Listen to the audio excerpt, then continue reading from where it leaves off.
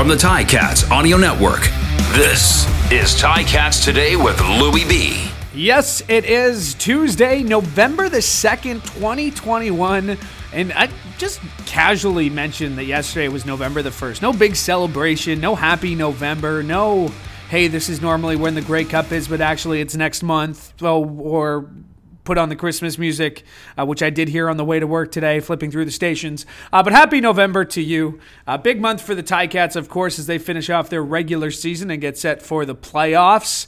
Of course, the chase for the playoffs continues as they host the BC Lions on Friday, a game you can catch right here on the Ticats Audio Network. If you're heading down to the game, make sure you put us on for Tiger Cats pregame starting at 6 o'clock. Andy Fantuz and I bringing everything you need to know going into the game, and then we'll hand it off to RJ and Luke, who will have the call.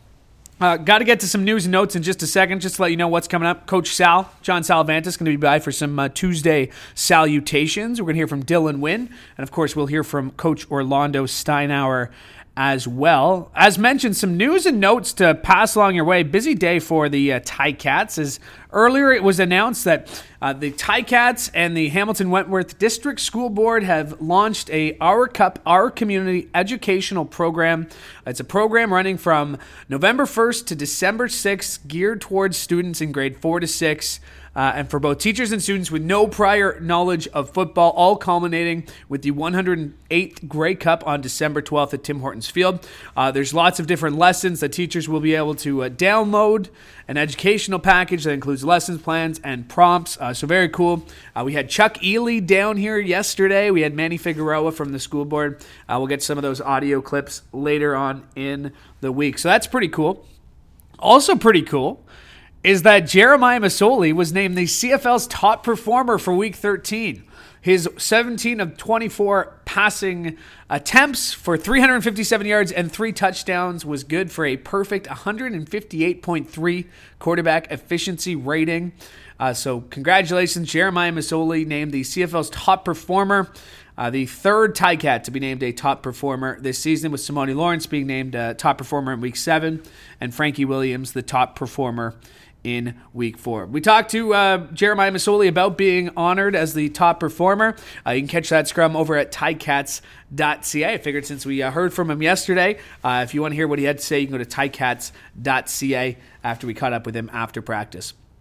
Speaking of after practice, we had a chance to catch up with Coach, and it was actually the first time we've caught up with him since the earlier announcement this week of the 4 national players to the roster.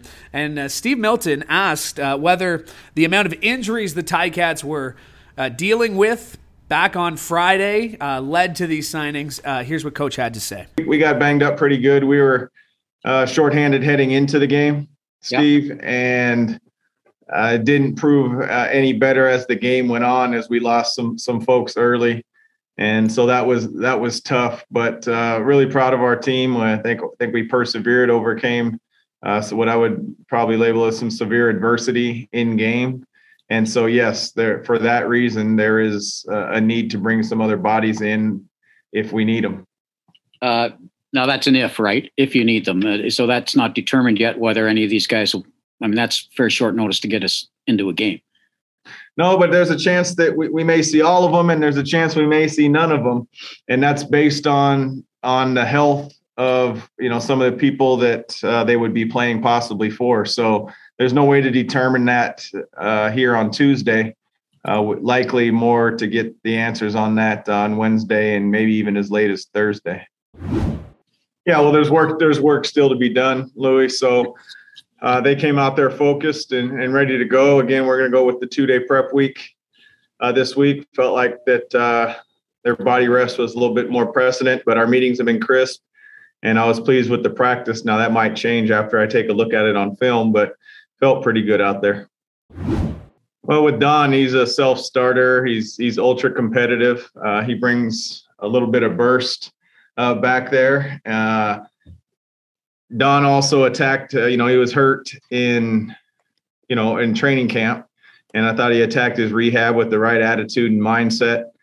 And then, because we were ratio challenged a little bit and it kind of turned out the way that we didn't envision it, he was put on the shelf for a little while. And I know he got a quick sample in there. We were able to get him up 1 week in there as a designated American or import, however you want to phrase it. And from that point on, he's been a professional, right? There's no doubt he's ultra competitive. He's wanted to be on the field, and an opportunity presented itself, and he made the most of it. And it's good for him and great for us. No, I really don't. I appreciate you asking. I know it's a big moment for a lot of people, and it's been delayed, especially for the class of 2020.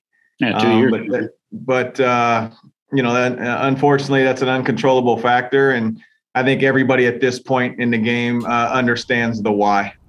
That is the head coach of the Hamilton Tiger Cats, Orlando Steinauer, as he spoke to us after practice today. A couple of things in there.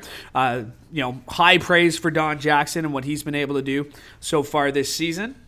I guess in that last game, and what he can do for the rest of the season. And he also responded to a question that Milty asked about the 2020 and 2021 Hall of Fame classes being inducted in the spring of 2022. So if you picked up the Spectator this morning, you might have seen Milty's story about it, but the league announced later this afternoon, or this past afternoon, that the Canadian Football Hall of Fame and Museum, which is right here on the fourth floor of Tim Hortons Field, will formally enshrine its 2020 and 2021 classes of inductees in Hamilton in the spring of 2022. I was originally supposed to take part as part of the festivities heading into the Grey Cup this year, but due to the COVID pandemic, it was altered a little bit, so they will be inducted next spring, and Coach responding about that today. Also, we had a chance to catch up with Dylan Wynn after practice today, and he had a great game, 2 sacks, solid performance for the defense, and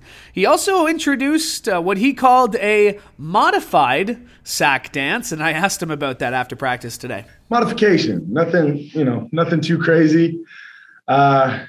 Drake's new album came out a little too sexy, and I figured it ain't that different from what I was already doing, so camera didn't quite get it right, but it was a one-off.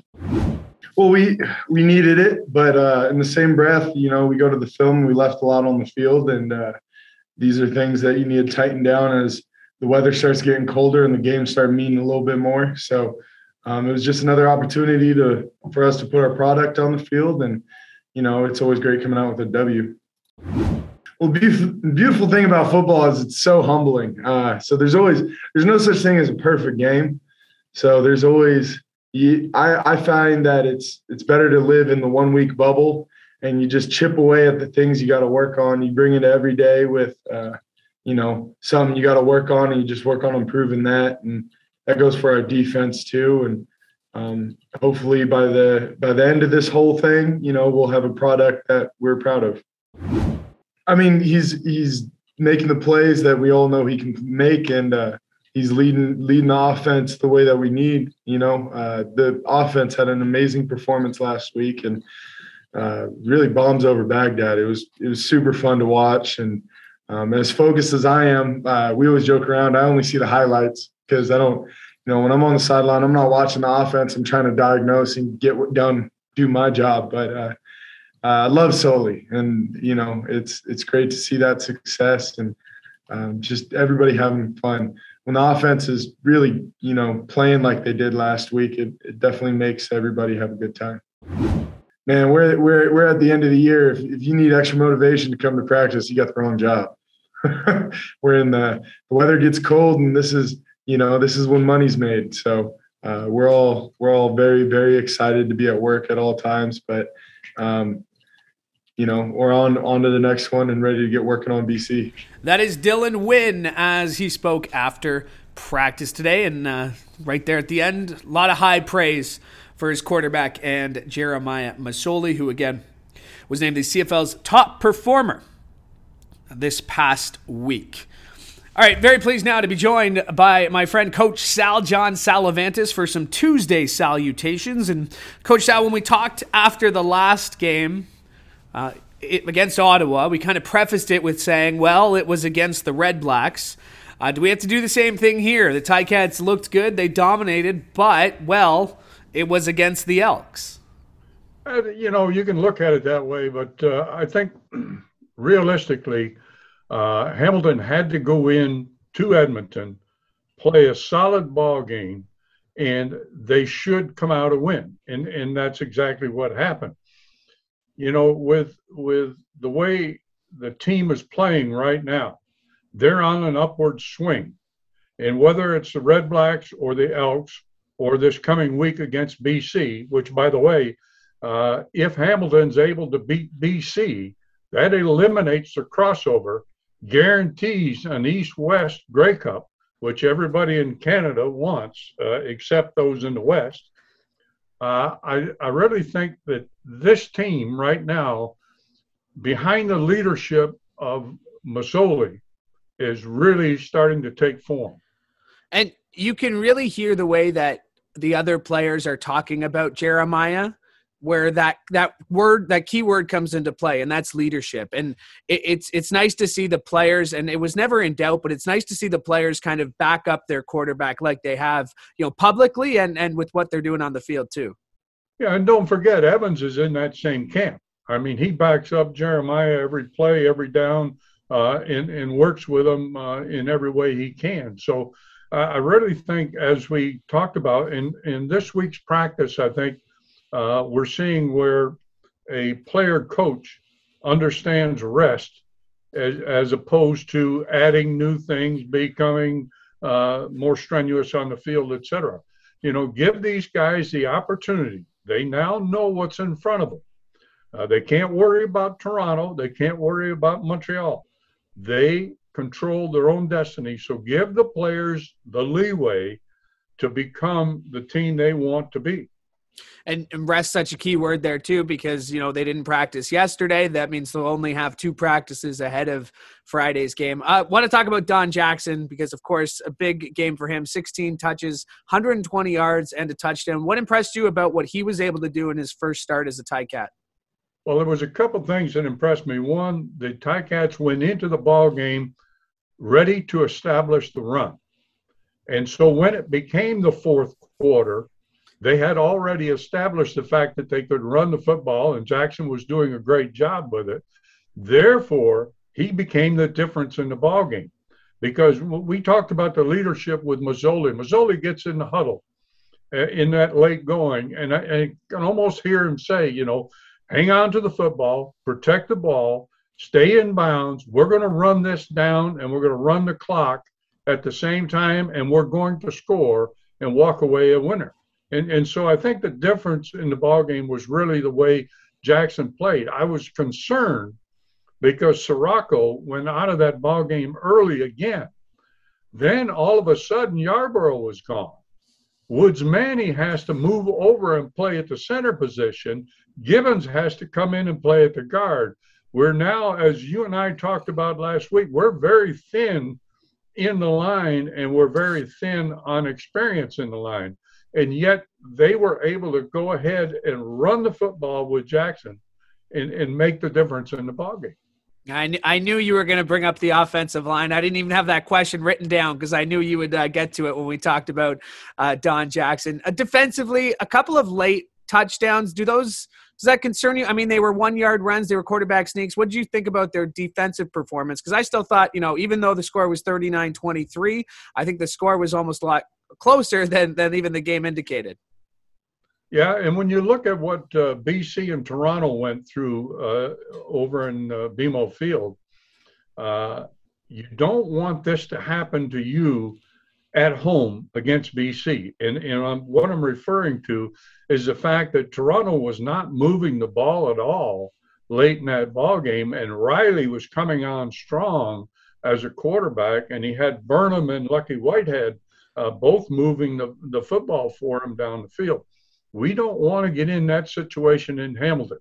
You want to take care of business, and you want to be very dominant, and that means defensively you've got to shut those 2 guys down, Burnham, as I talked about, and Whitehead. And with Riley, keep Riley moving.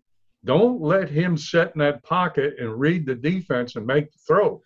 In my opinion, you want to move him from the defensive left to the right, which means that Riley has to come out of the pocket going to his left, which is not his strength. if you flush him from the pocket going to the right, you're playing right into his strength and Burnham's strength.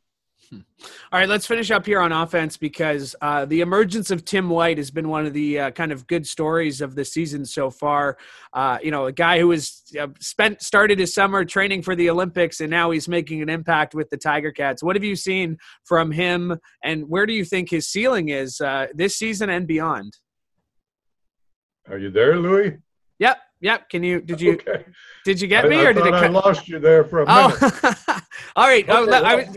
Sorry, I'll re-ask the question here. That's quite all right. I understand what you're getting at, and he's really fit into this system very, very well. And I don't know what Banks' situation is as far as injury, and we won't know that for a while. But White is able to get those deep routes going. And you saw Jeremiah throw a lot of what I would call intermediate routes, 18, 20 yards down the field, a lot of corner type routes to those receivers. And then with Ackland on the other side, it really balanced things up. So I think the receiving core did a decent job in that ball game. They need to have a big game against BC. Well said. Coach Sal, thank you for doing this. Appreciate it as always. Yeah, you're more than welcome, Louis. My thanks to Coach Sal for joining me, and my thanks to you as well. I did want to let you know, if you follow me on Twitter, at LouisB_TV, you might have seen that Luke Tasker and I are growing mustaches, or at least rocking mustaches, for the entire month of November. In support of Movember, we've launched a fundraising page. If you have a couple of dollars to spare, very much appreciate it. We will have some incentives to let you know if you do donate, and Luke and I are just kind of working that out. But if you just search Ticats Audio Network on the Movember fundraising page, or you can go to Twitter at LouisB_TV, you can find the link. You can make a donation if you feel so inclined. Very much do appreciate it. But yes, it is only day 2 of me rocking a mustache, and there are a lot of regrets already. But it's for a great cause, so I will, I guess, hide my shame for the next month as I rock this, what I'm calling a mustache, but it's not quite a mustache. So anyway, Ticats Audio Network, search for it on the Movember page. Make a donation if you feel so inclined. Very much appreciate it. Thanks for tuning in to today's show. We are back tomorrow, same time, same place, for the Ticats Audio Network. I'm Louis B. Hoping you have a great day. Ticats Today with Louis B. Subscribe, like, and get your Ticats fix every weekday.